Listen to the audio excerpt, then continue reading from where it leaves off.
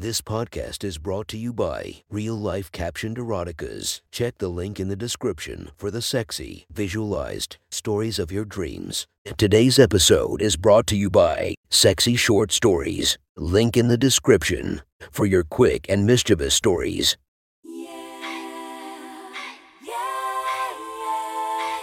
Welcome to my friend's Erotic Stories podcast, Reddit's Best Erotica, where we listen to the best erotica from our friends online. Relax as you spice up your day-to-day lives with a little bit of naughtiness. Feast your eyes to the inspiration of this story, Lisa Ann. Check her Instagram linked below.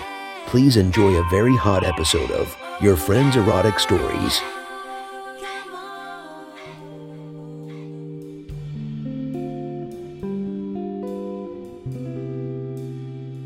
The next story is posted by author Future Kinks from r/erotica. The title of this post is, I just turned 18. My best friend's mom wants to introduce some new house rules. Sit back and enjoy the story. I just turned 18 2 days ago, and the best gift I received was from my best friend's mom. She calls them new house rules. Now, normally I am not a big fan of rules. I've learned to change my mind. Maybe it's because I've matured now that I'm an adult.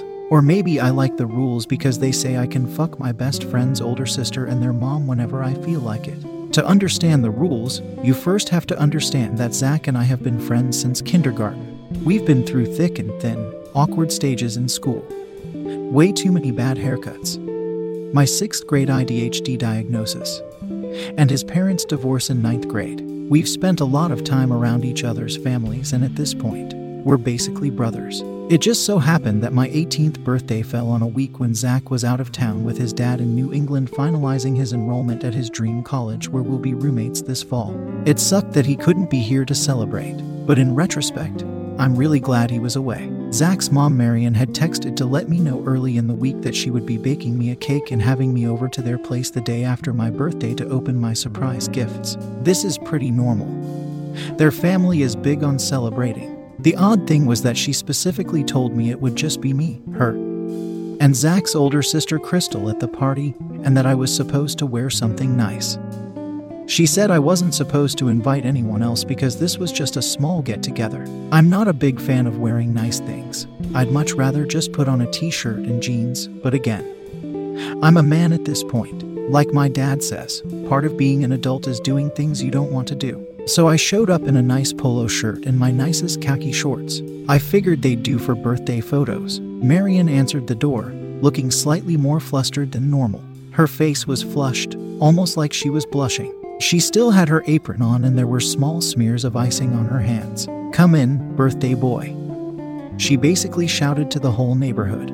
I followed her in the door and immediately noticed the heavenly smells of vanilla cake, buttery frosting, and maybe perfume? Zach's mom rarely wore perfume, but that's definitely what it smelled like. This wasn't the only thing that seemed off though. Marion and I were on the same page in that dressing up normally isn't our thing. She typically wore a baggy tank top, sports bra, and shorts while around the house. Today she was dressed to kill. Underneath her apron was a tight-fitting black dress that hugged her butt and showed off her long, toned legs. I tried to stay focused enough for small talk, but each step she took in her heels made her round ass bounce tantalizingly right in front of me as we walked toward the dining room. "Crystal, the birthday boy is here," she shouted upstairs. Crystal is normally at college, but she was home for the summer and she had reclaimed her old room across from Zach's. I ducked under the streamers from the dining room's entryway and sat down at the table. I looked up when I heard footsteps coming downstairs to the dining room. Marion clearly wasn't the only one who was dressed out of character. Crystal's tits were basically spilling out of a white sundress that I have never, ever seen her wear. I didn't even know she owned clothes like that.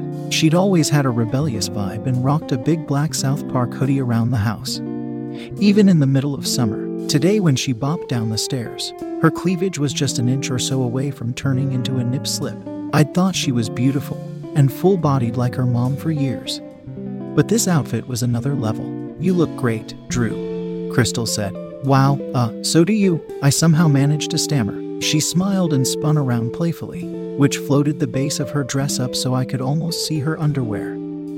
Although, was it just my imagination, or was she not even wearing any? Crystal took a seat across from me at the table, and for the slightest second, I thought I noticed a devious grin across her face. Then her mom walked in and the grin faded to a friendly smile. "Here's your cake. I know you're a big fan of orange frosting," Marion said, placing it on the table and taking the seat next to mine, despite her normal seat being at the head of the table. Why did she wink at me when she said the frosting thing? Marion pulled her apron off and I had to basically stop myself from gasping. Her large, doubled breasts were even more exposed than Crystal's. They hung halfway out of the deep V neckline of her scandalously short dress. I silently prayed she wouldn't ask me to stand up and cut the cake, because at this point I definitely had a boner and probably had the beginnings of a cum stain showing through the front of my shorts. "I'd like to give you our gift before you make your birthday wish," Marion said.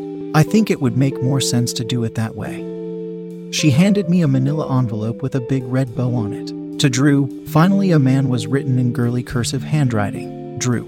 That was what Crystal called me. This odd phrasing sure didn't help my erection under the table situation at all. Both of the gorgeous women in the room seemed to hold their breath while I frantically tore open the envelope. I was desperate for anything to take my mind off the two pairs of perfect tits dangling over the table. "Oh wow, it's a contract," I said, looking confused at the lines for signatures and dates. Perfect. This was potentially the most boring gift in existence. Nothing kills a boner like legal paperwork. I felt my hard cock get the littlest bit softer. But that's when Marion put her hand on my leg. She instantly neutralized the contract's mood-killing power and sent me into overdrive. "Andrew, this is a very special contract," she said softly. Her voice was a lot like the fragrant citrus icing that by now saturated the air in the room. Sweet and smooth. One we probably wouldn't give you if I hadn't arranged for Zach to be away this week. "Wait, what?" I looked up with a shocked expression to see if Crystal knew about this. Her smile said yes. "This is a free-use contract," Marion said, emphasizing each word. "Do you know what that means?"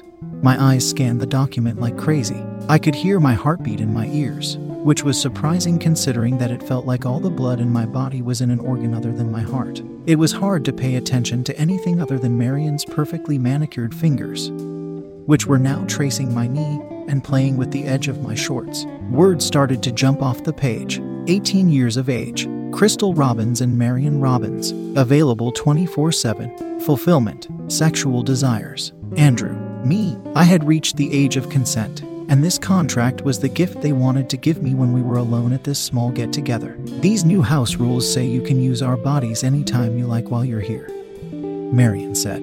I looked up from the document in my hand. Crystal nodded and bit her lip before repeating, "Anytime." Their gift was, well, them. What about Zach?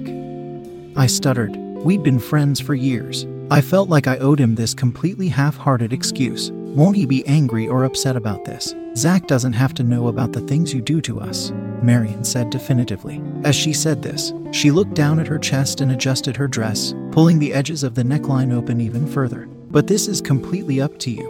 If this isn't something you want, we can just get rid of the contract and pretend like none of this ever happened. This is your choice." Zach was my best friend. This all seemed so messed up.